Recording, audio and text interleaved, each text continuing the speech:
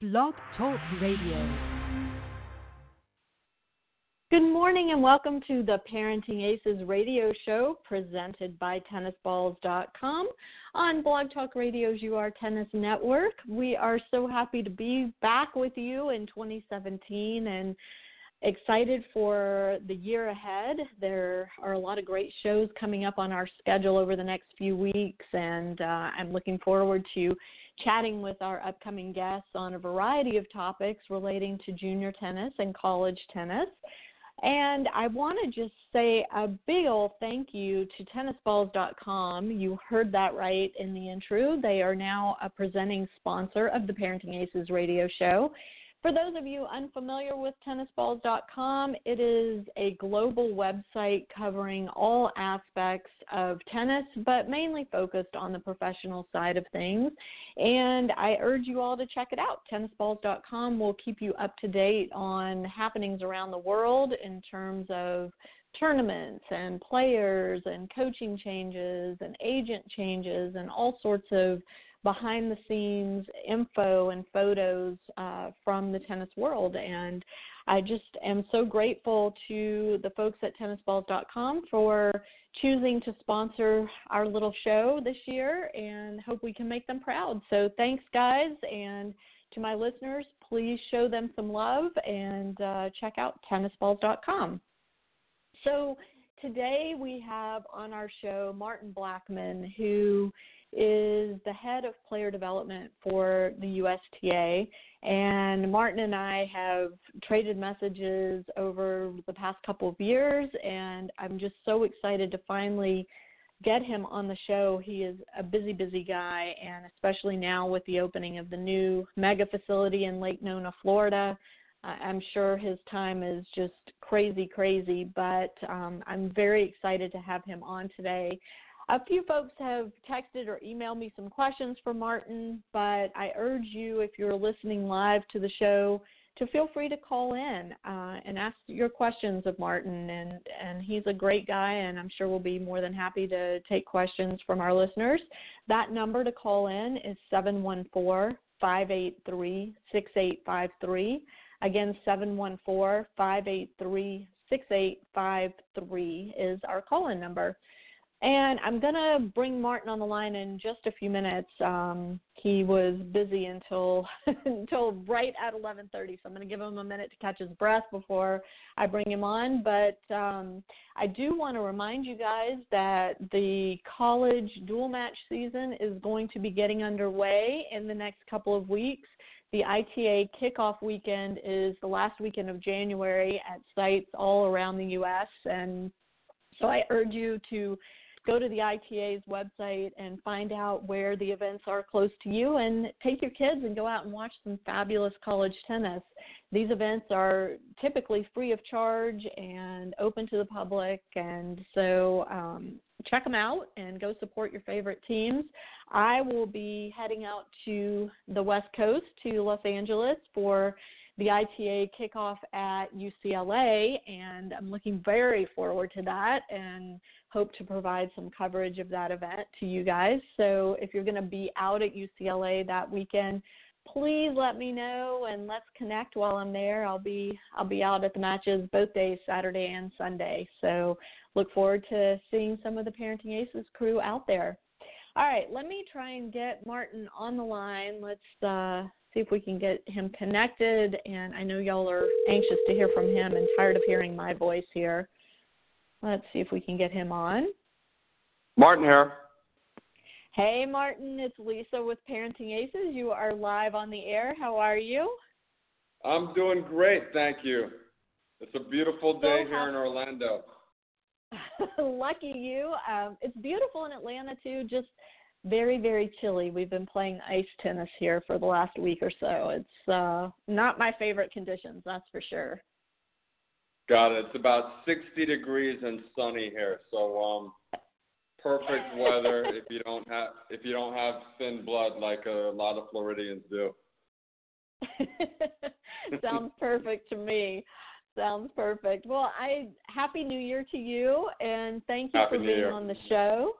And I know your life is crazy busy with the opening of the new facility down there. So let's just jump right into this thing. And I would love to have you chat a little bit about the new facility at Lake Nona and what the player development department's role is going to be with that facility, how you guys are going to be using the facility, especially as it pertains to juniors and college players.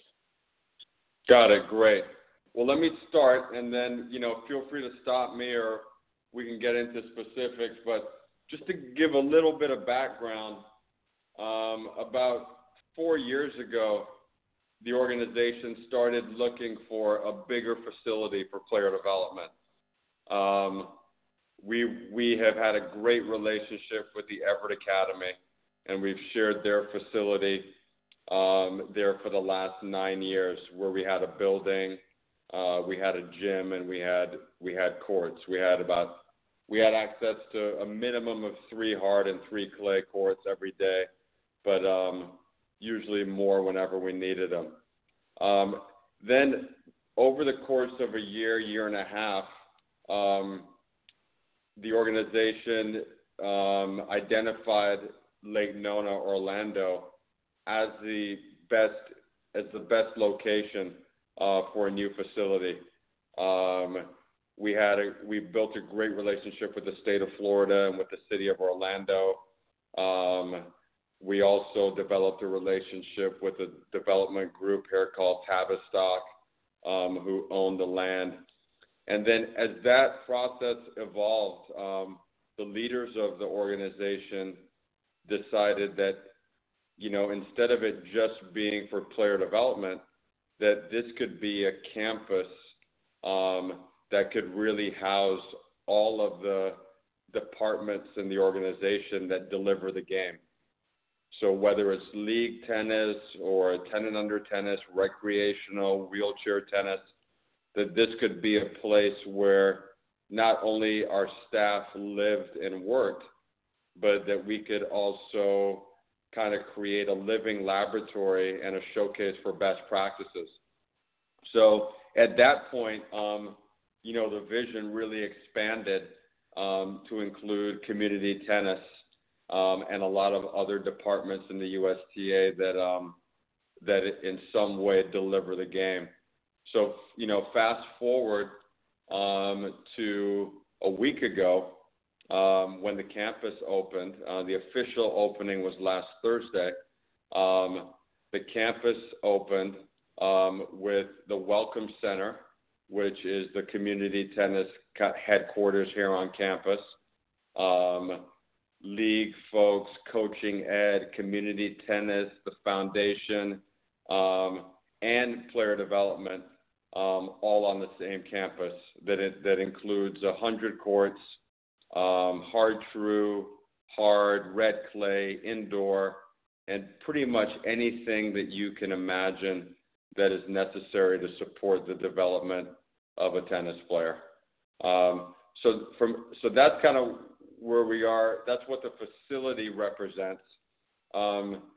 In talking about juniors and, our philosophy and our approach for working with junior players and college players, over the last 5 or 6 years, we've really developed a very collaborative system with all 17 geographic sections where we evaluate junior players between the ages of 11 and 13 at camps.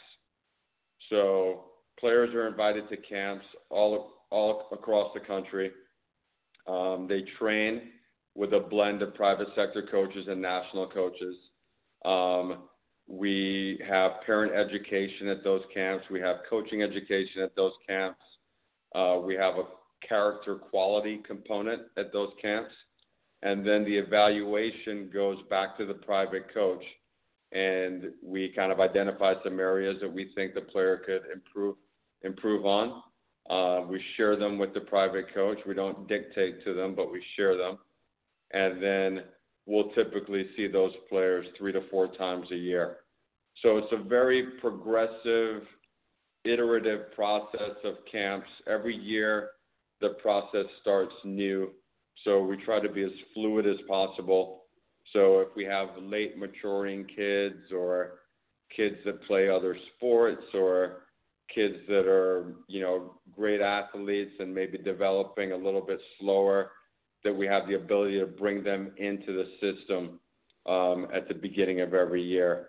And the selection process for those camps is done in conjunction with private sector coaches in every section, because we know that they know the players better than we do.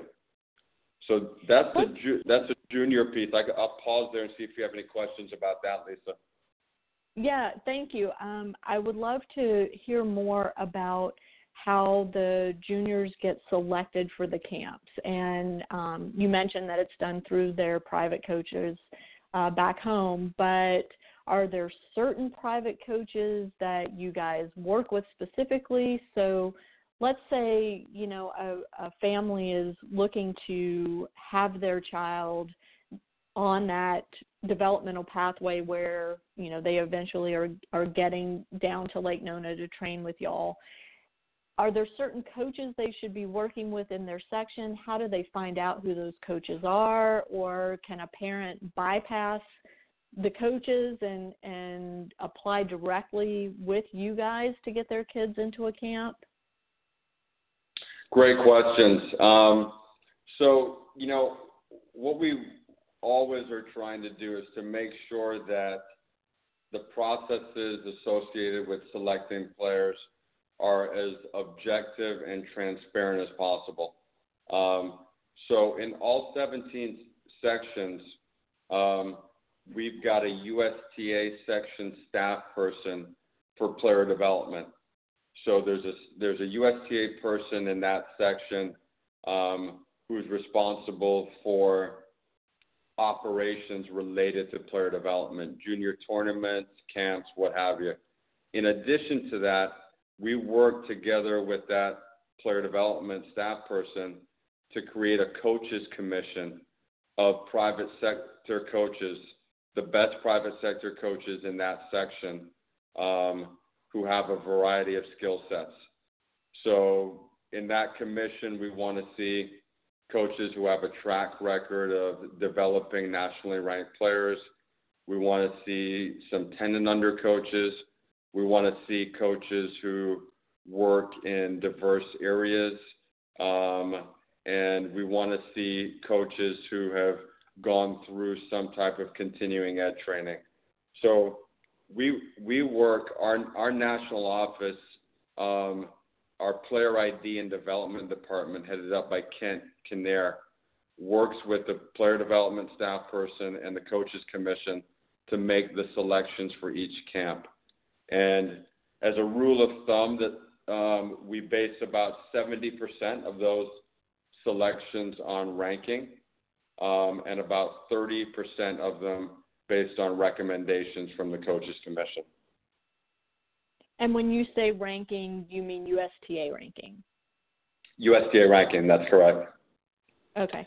I want to make sure that parents who are listening understand how this process works, so that, there's no confusion. And I know there's, in the past, there's been a lot of griping about, USTA playing favorites, and my kid isn't getting noticed and isn't getting the perks from USTA.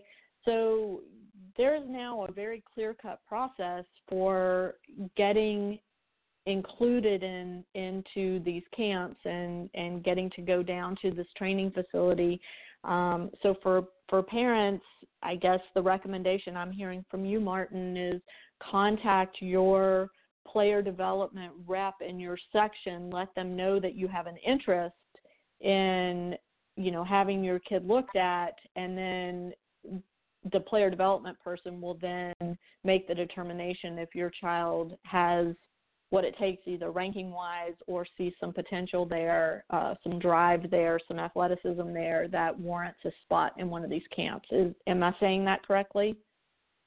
Yeah, I think, I would say that parents should get clarification from their PD staff person about, what developmentally we're looking for at the section level. But I really would want to underscore that, as a parent myself of 4 kids, the focus should really be on the process of getting better. If the player is playing tournaments, they're going to be seen by coaching commission members, and there's no way to kind of work the system, or it doesn't help if you know the PD manager. It doesn't help if you're good friends with the coaches commission coach. So the one thing I don't want parents to feel like somehow there's a way to gain access, but I would say that, to look at us and to look at your section as a resource for developmental guidance, if that makes sense. Well, I think, what's happened under your purview, Martin, which I think is such a great thing, is there's so much more transparency in the process now. And, the fact that these PD reps are in every section, that there's a coaching commission in every section. And so, the onus then is on the parents to know who those people are in their section, to make contact with them, and to seek out guidance and information from them, all the while ensuring that their child is on the right path, that, it's something the child wants, that, the child is willing to put the work in, that they have the requisite basic skill set, that they're with good coaches, and all of those things. So that's a huge improvement, and I think the access to USTA player development has really opened up under your leadership. So thank you for that. I think that's a huge improvement. Well, I appreciate that. Yeah, I mean, the system isn't perfect, but I'm a big believer in being transparent, being objective, and being as inclusive as possible when it really comes to just being responsive, like you said, to making sure that parents have access to information about what they should be doing from a technical perspective, from a tournament schedule perspective. We've got really, really good resources. We have a quarterly Team USA webinar once a quarter that's really geared towards parents, towards coaches. And Lisa, one thing I'd like to do is to make sure you and your viewers and your listeners have the information for those webinars. But we're constantly looking for new and better ways to share resources with our stakeholders, which are players, parents, and coaches.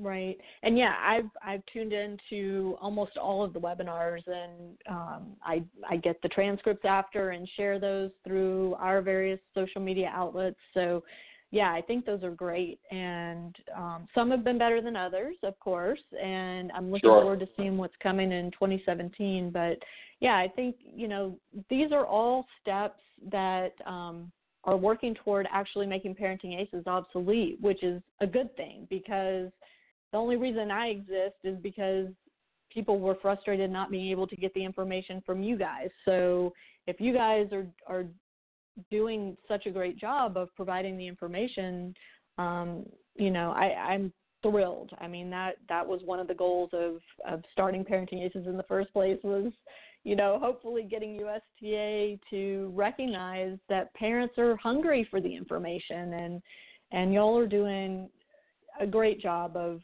really building those resources and making them accessible. So kudos. Great. Well, we'll continue to try, and always let me know if you see an area where you think we can improve. And for all your listeners, we're always open to constructive criticism. We want to get better. One question I have for you in relation to the juniors, and I don't know if you've seen it, but Colette Lewis did a great piece for Tennis Recruiting on the new facility. It's kind of a pictorial article. She has a bunch of photos of the different aspects of the facility with descriptions of what's there, and it looks incredible. And she also included in her piece a schedule of upcoming events, which, you know, I didn't realize this, but you guys are going to be hosting not only junior tournaments and college matches, but also league play, tennis on campus, all sorts of community events. So one of the questions that came up from one of my readers actually for you is, what type of access will juniors have to the pros who are training at your facility when they're down there for tournaments or camps or whatever reason they're down there? Will they be able to interact with the American pros that are training and I know even some international players that are training down there? Great question. So one of the things that the facility gives us the ability to do is to be a lot more intentional about education and community service opportunities.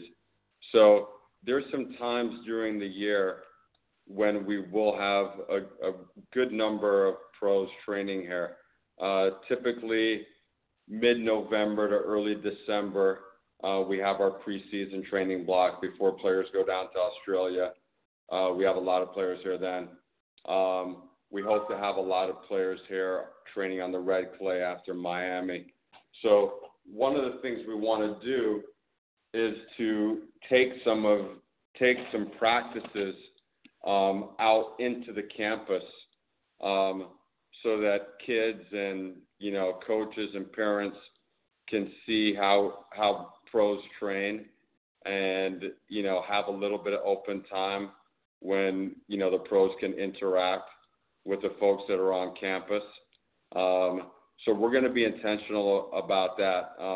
We've got a really good relationship with the campus coaches who are going to be running the programming for children. So that's something that we've already discussed, is kind of setting some specific times and opportunities where pros can interact with the kids that are on campus. We will not be able to have juniors and outside people coming into the PD space to watch that training, because we want to be respectful of the pros' privacy. But we'll definitely design those opportunities in the greater campus. So, for example, there's a national level 2 event coming in February to the campus. Will the kids that are there for that event be, you know, able to wander around and watch any pros that might be on site, or, you know, have any kind of interaction other than playing their own matches? Well, they won't be able to wander around in the PD space, but they will be able to have a tour of the PD space. And when they do have that tour, we're going to try to make sure that we have pros training and we have some interaction that's designed and intentional. So those are opportunities that we really are planning on capitalizing on. But no, it will not be open to kids or parents or coaches coming into the PD area unless they're invited. Gotcha. We have a listener on the line. I'm going to just check in and see if they're just listening or maybe have a question. It's a listener from area code 310529. Did you have a question for Martin? Hey, Lisa, it's Susan. How are you today? I'm great. How are you? I'm just well. You know who this is. It's Susan Nardi, right? Absolutely. Hey, Susan Nardi, did you have a question for Martin? Hi, Susan. No, I was just. Hey, Martin, how are you, sir? I'm doing well, thanks. How are you? Southern Cal, right?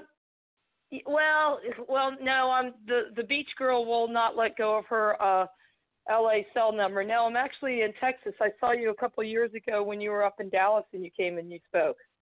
Okay, great. And back then and stuff like that. No, I was actually listening. I couldn't get on my Wi-Fi at home, so I was listening via the phone. No, I'm just sitting here listening. I don't really have any questions. I'm enjoying the conversation.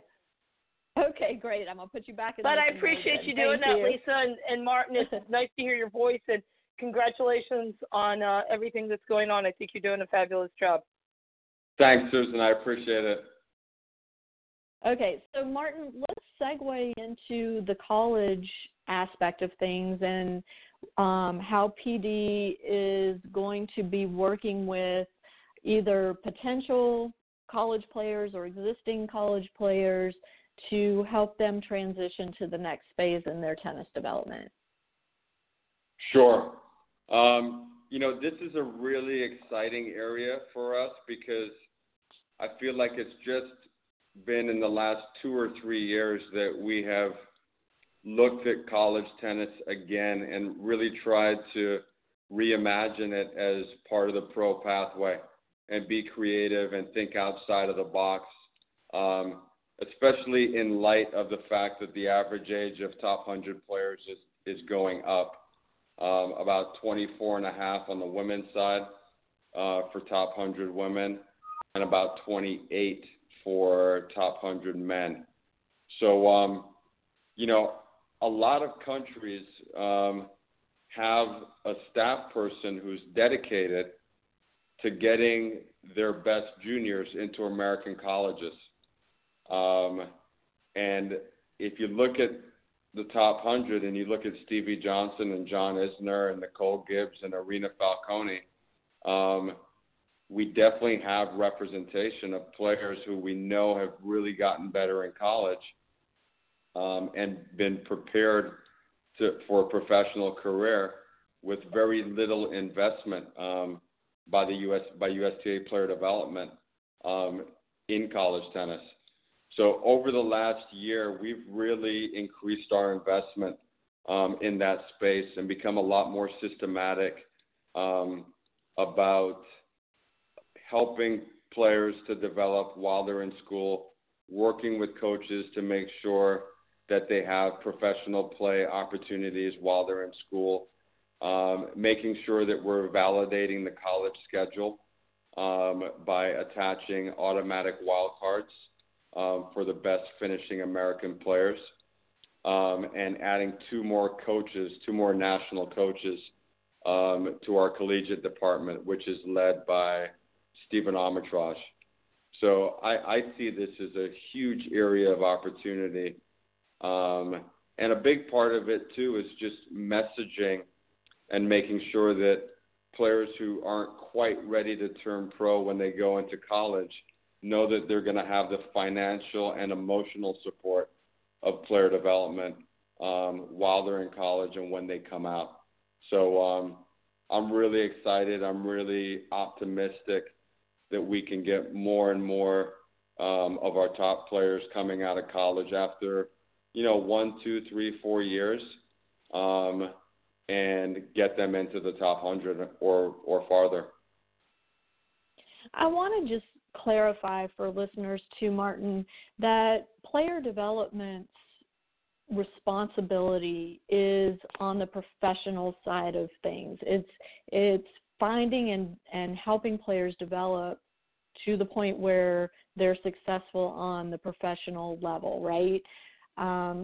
You guys it used to be that junior tennis and junior competition came under player development, but that's now separate. It's under community tennis. And so your role in player development is really focused on the next wave of professional players and taking care of the existing American professional players. Am I stating that correctly? Yeah, as it relates to professional players, yes, you have stated it correctly. So, our purview goes down to 10 years old. We have a programming we have a programming event for 10 and under players, which are called early development camps, and those are half-day camps, which are all about participation and education. Then we move into the camp structure that we spoke about at the beginning of the call. then the funnel narrows when juniors are 15 or 16 years old, and we go by benchmarks that indicate players that are tracking to be top 100. And then we go to college, and then we go to the pros. So as it relates to professionals, we've got two ways of supporting our top pros. One is that for a small percentage of them, we work directly with some of our professional players.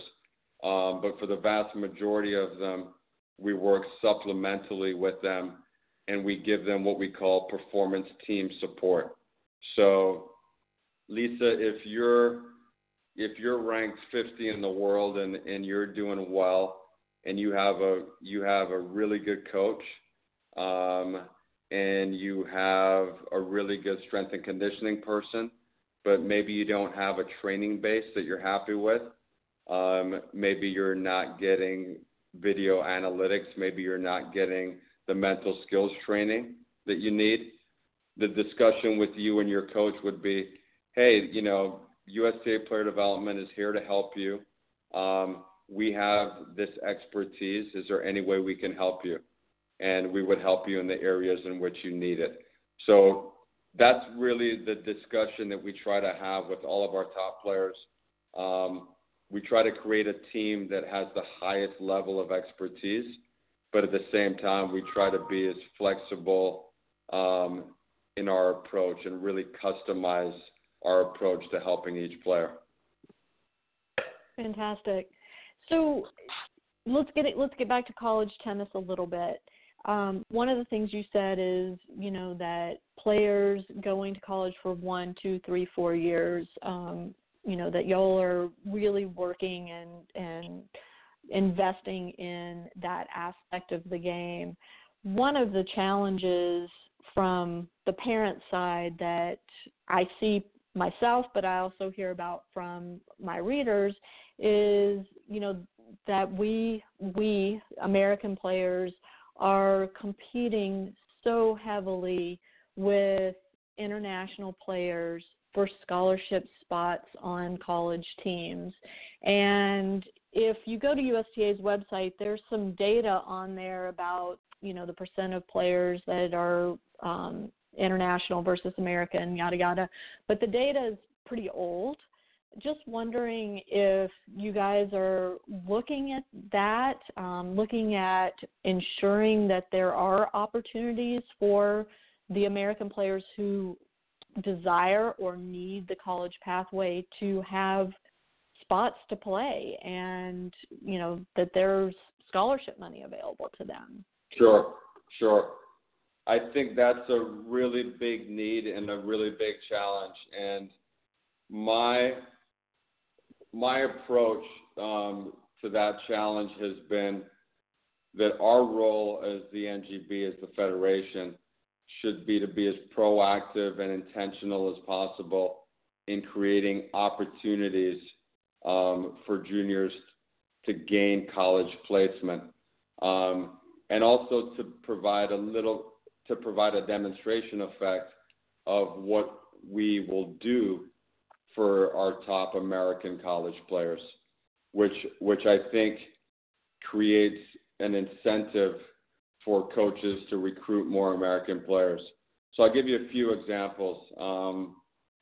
One is that this spring, we're going to have an American player junior combine only for American juniors, where we're going to invite as many Division 1, 2, and 3 coaches as possible to come and watch American juniors train and compete, and to interact with them and to educate them about the universities.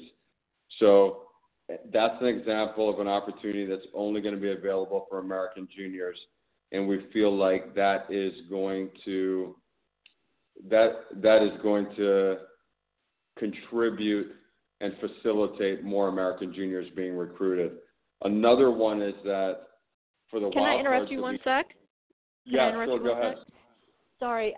So how can players find out about that, and how will they be selected for that combine? It's going to be very, very, very inclusive.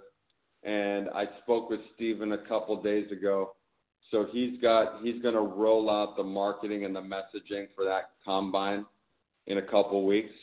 So it's going to be very broadly disseminated, and I'll make sure, Lisa, that you and your viewers, your listeners, get that information, but it'll also flow to all 17 sections.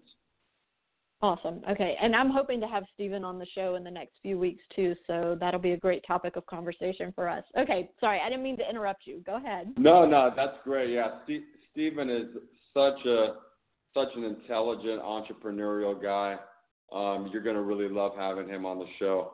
And then the other thing is again, another example is the wild cards that we give that are linked to the biggest ITA events. The wild cards that we give to Futures and Challengers are only for the top finishing American in those tournaments. So, if an international player wins the ITA All-Americans or wins the ITA Indoors, we're gonna give that wild card opportunity to the highest finishing American player. Same goes for the summer team opportunities. We touched 51 players last year with our summer team programming, where we help players on the Futures Tour and the Challenger Tour. That's only available for American players. So I hope that we're sending the message that, the USTA Player Development is really putting resources against kids that are going into college, kids that are in college, kids that are coming out of college for the benefit of those programs, but that it's only for American players. So I'm hopeful that has an impact, Lisa, and contributes to the increase of American kids that are recruited. That would be fantastic. I share your hope there. I think that would be fantastic for all of our kids. And we've talked about this a lot on Parenting Aces, is, college tennis is the carrot. I mean, that needs to be available in order to attract young families to the game, in order to convince families to make the investment of time and money necessary to develop top players. College tennis has to be an option, a viable option, and college scholarship money has to be an option for these families, because, we talk a lot about the expense of developing a top player, and I know there are some exceptions, but for the vast majority of families, it is a massive investment. And, you don't want to go into it looking for an ROI necessarily, but, when you're looking at the variety of sports available to our kids in the U.S., we're competing against sports that offer a lot of benefits down the road in terms of financial benefit, and don't cost, nearly as much as our sport costs to get the player to a level, So, I'm thrilled to hear that USTA is recommitting to college tennis, and I know Stephen's doing a great job. I'm looking very forward to interviewing him, but I think it's awesome, and thank you again for your leadership in that capacity, because this is something that kind of fell by the wayside for a few years. Sure. Yeah. So let's shift gears a little bit, Martin, and talk a little bit more about the facility. And is this a facility that is open to the public?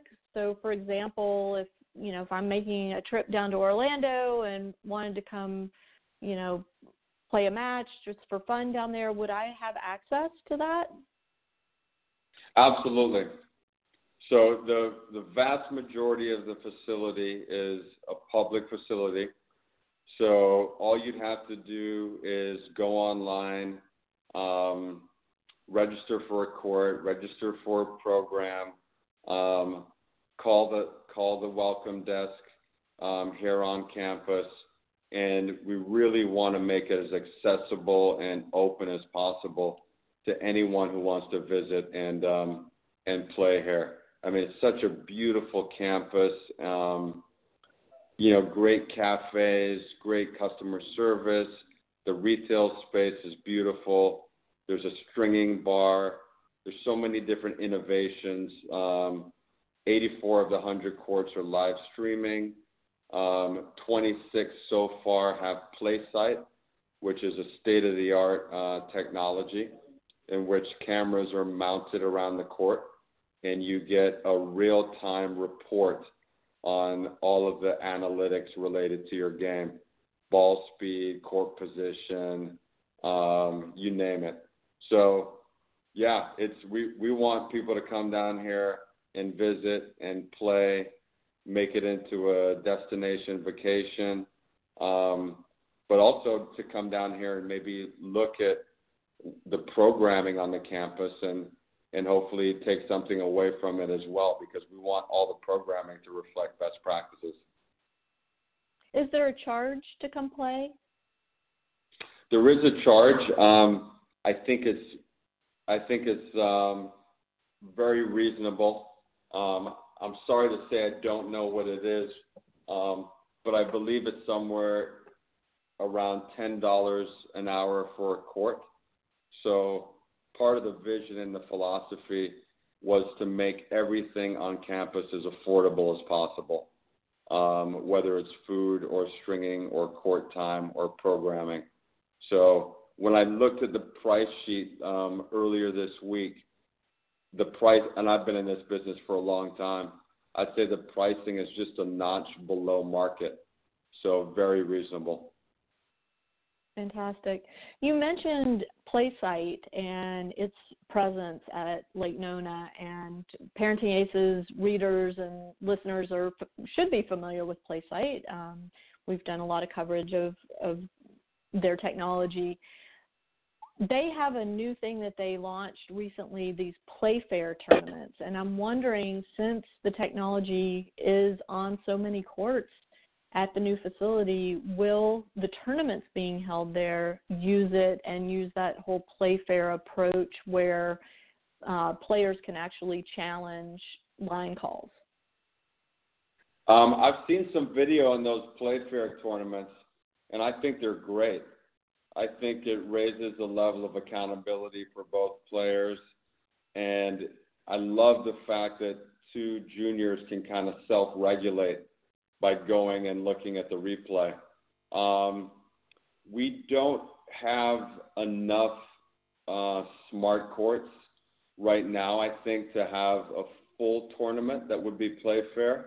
But I could definitely see, as the relationship with PlaySight evolves and the cost for installation comes down, I could definitely look into the future and see that as a possibility.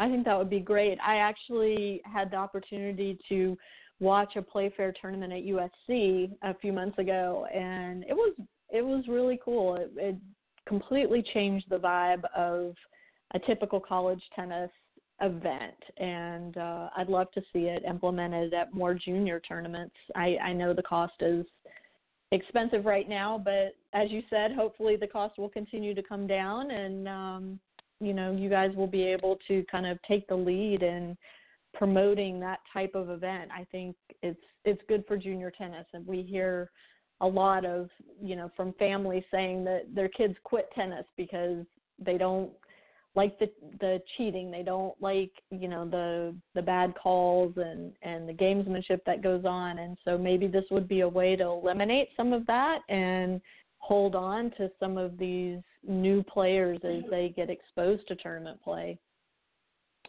Yeah, I think that's so important, Lisa. I mean, those first couple tournament experiences for young players and also for families that aren't familiar with the game, if they have a bad experience with cheating, it can really drive them out of the game. So, in addition to the technology, we've got a widespread sportsmanship initiative in the organization. And I know it's going to be the focus for the officials group. And, we're going to look for ways to really really minimize that type of experience, because it's not good for anybody. Right. Well, I promised my listeners that we would touch on the junior comp changes that went into effect January 1 this year. And again, I want to just reiterate the fact that junior competition does not fall under the purview of player development any longer. It's a separate area of USTA, but certainly you have a stake in it. Player development has a stake in the junior competition structure in our country and its role in developing players and helping players reach their highest potential. So, do you have a take? I mean, and let me also just add, Martin, that because you have coached at every level of the game, you understand so many of the intricacies of player development from, the recreational level all the way up to the highest levels at the professional game.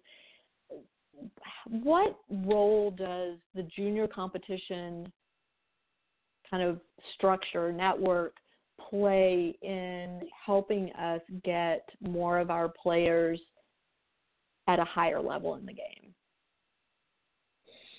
Well, I think it has at least three roles. I think role number one and focus number one should be retaining players. So I think a good junior comp structure, the first thing that a good junior comp structure does or facilitates is the retention of players who like to play tennis. So I think a big part of that is to have different pathways and different levels within the system, so that you can meet the preferences not only of players but also of families. So I think that's really where, when we're talking about recreational tennis, players who play other sports and, want to play maybe 6 or 7 tournaments a year, players who play in a certain season. I think sometimes in player development we discount the importance of those players, but I think you need to retain as many of those players to keep the system healthy. Because what happens is the more players you have at the base of the system, the more opportunity and the more probability you have of the players with the athletic ability and other skills to jump into the next pathway. So you've got that recreational pathway, you've got that competitive pathway, which I think represents, the vast majority of kids who play tournaments.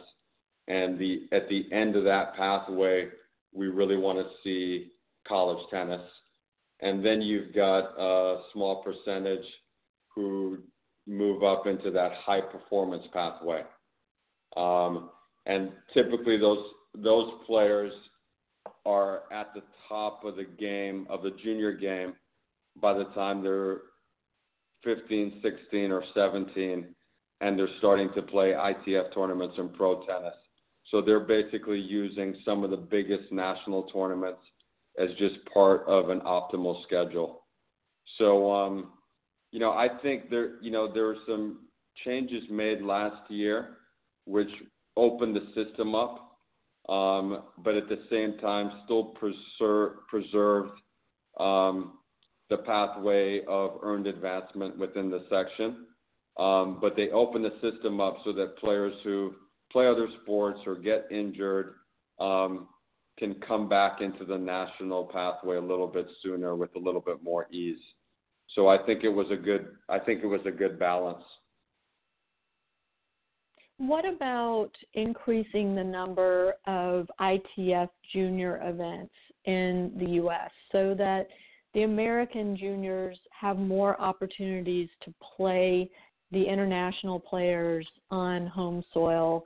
And again, since they are competing with the international kids for spots on college teams, is this a logical thing that needs to happen for these kids to have exposure to the international players in the junior years before they are competing for those spots on the college teams?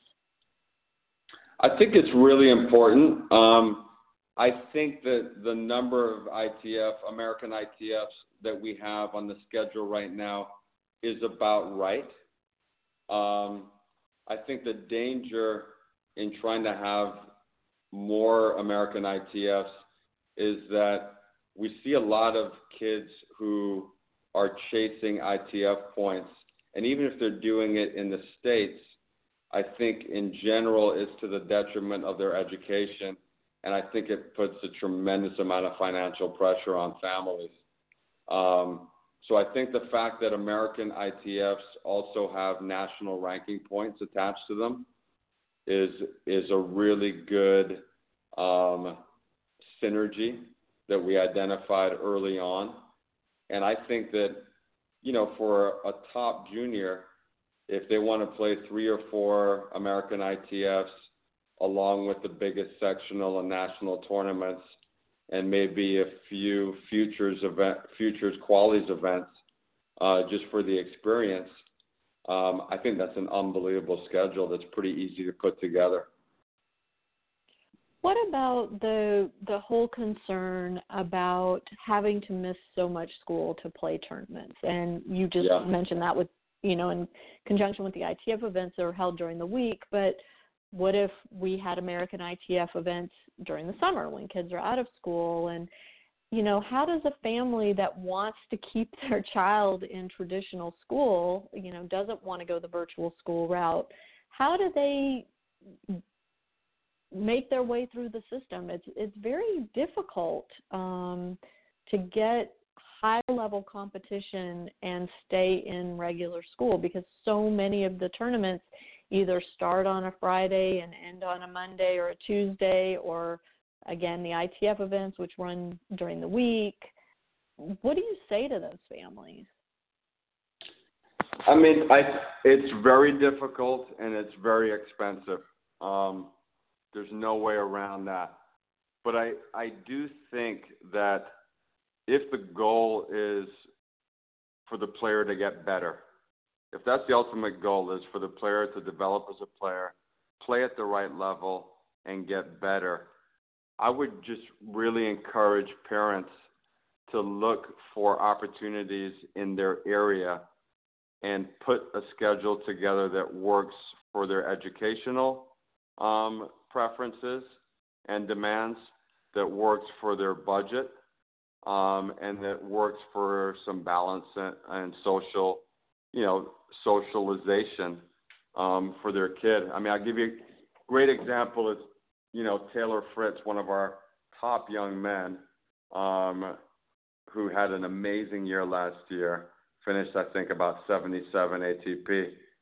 Taylor didn't start playing ITFs until he was 16 years old.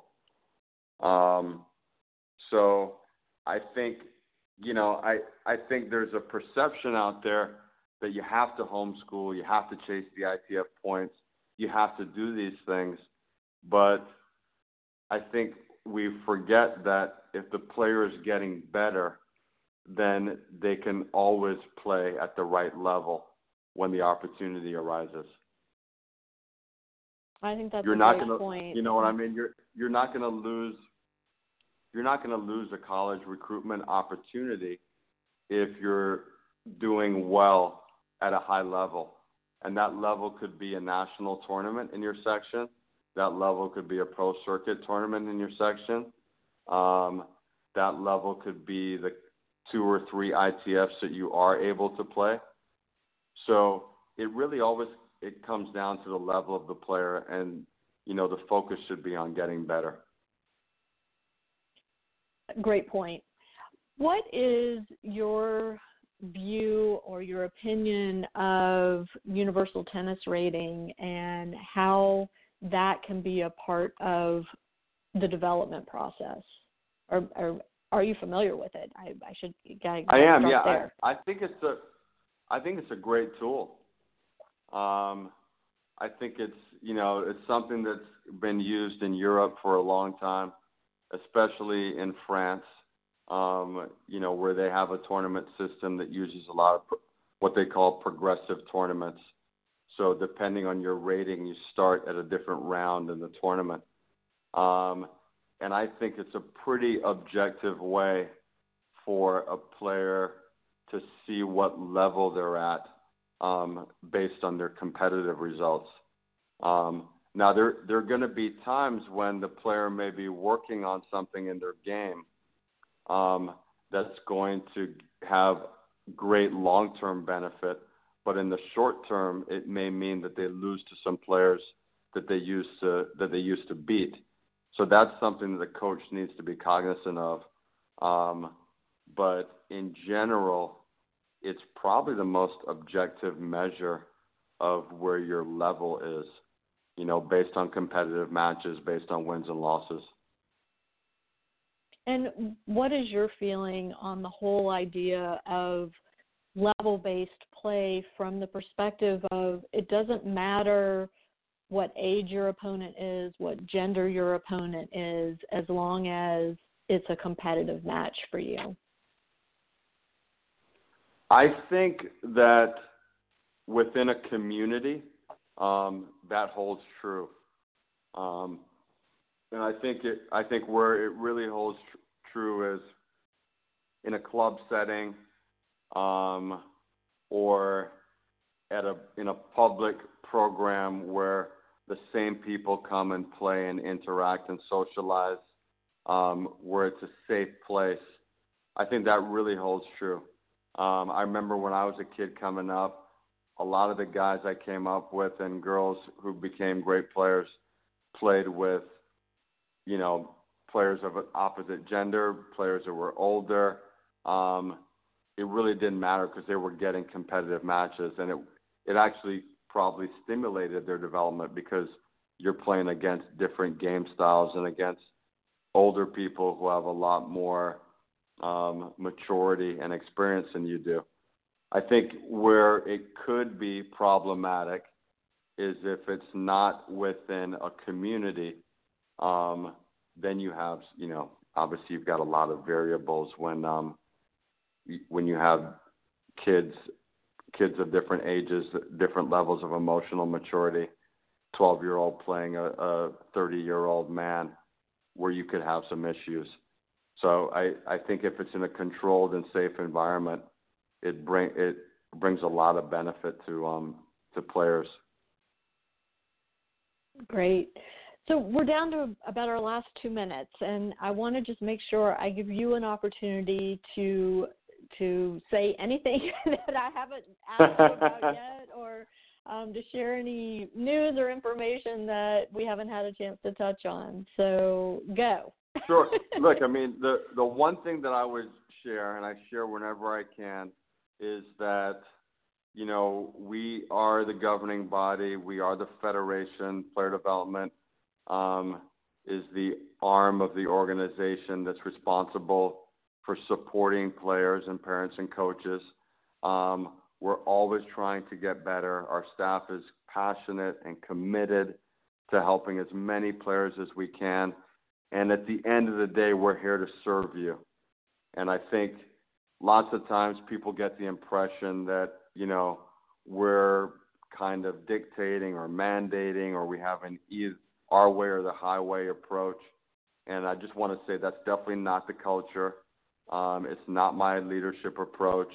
I see my role as a service role. My job is to serve American players and coaches and parents, and I just would love for all your listeners to take that away, because that is definitely the case. And I want to reiterate the fact that, Martin, you are incredibly responsive anytime I've reached out to you via social media, email, whatever it is.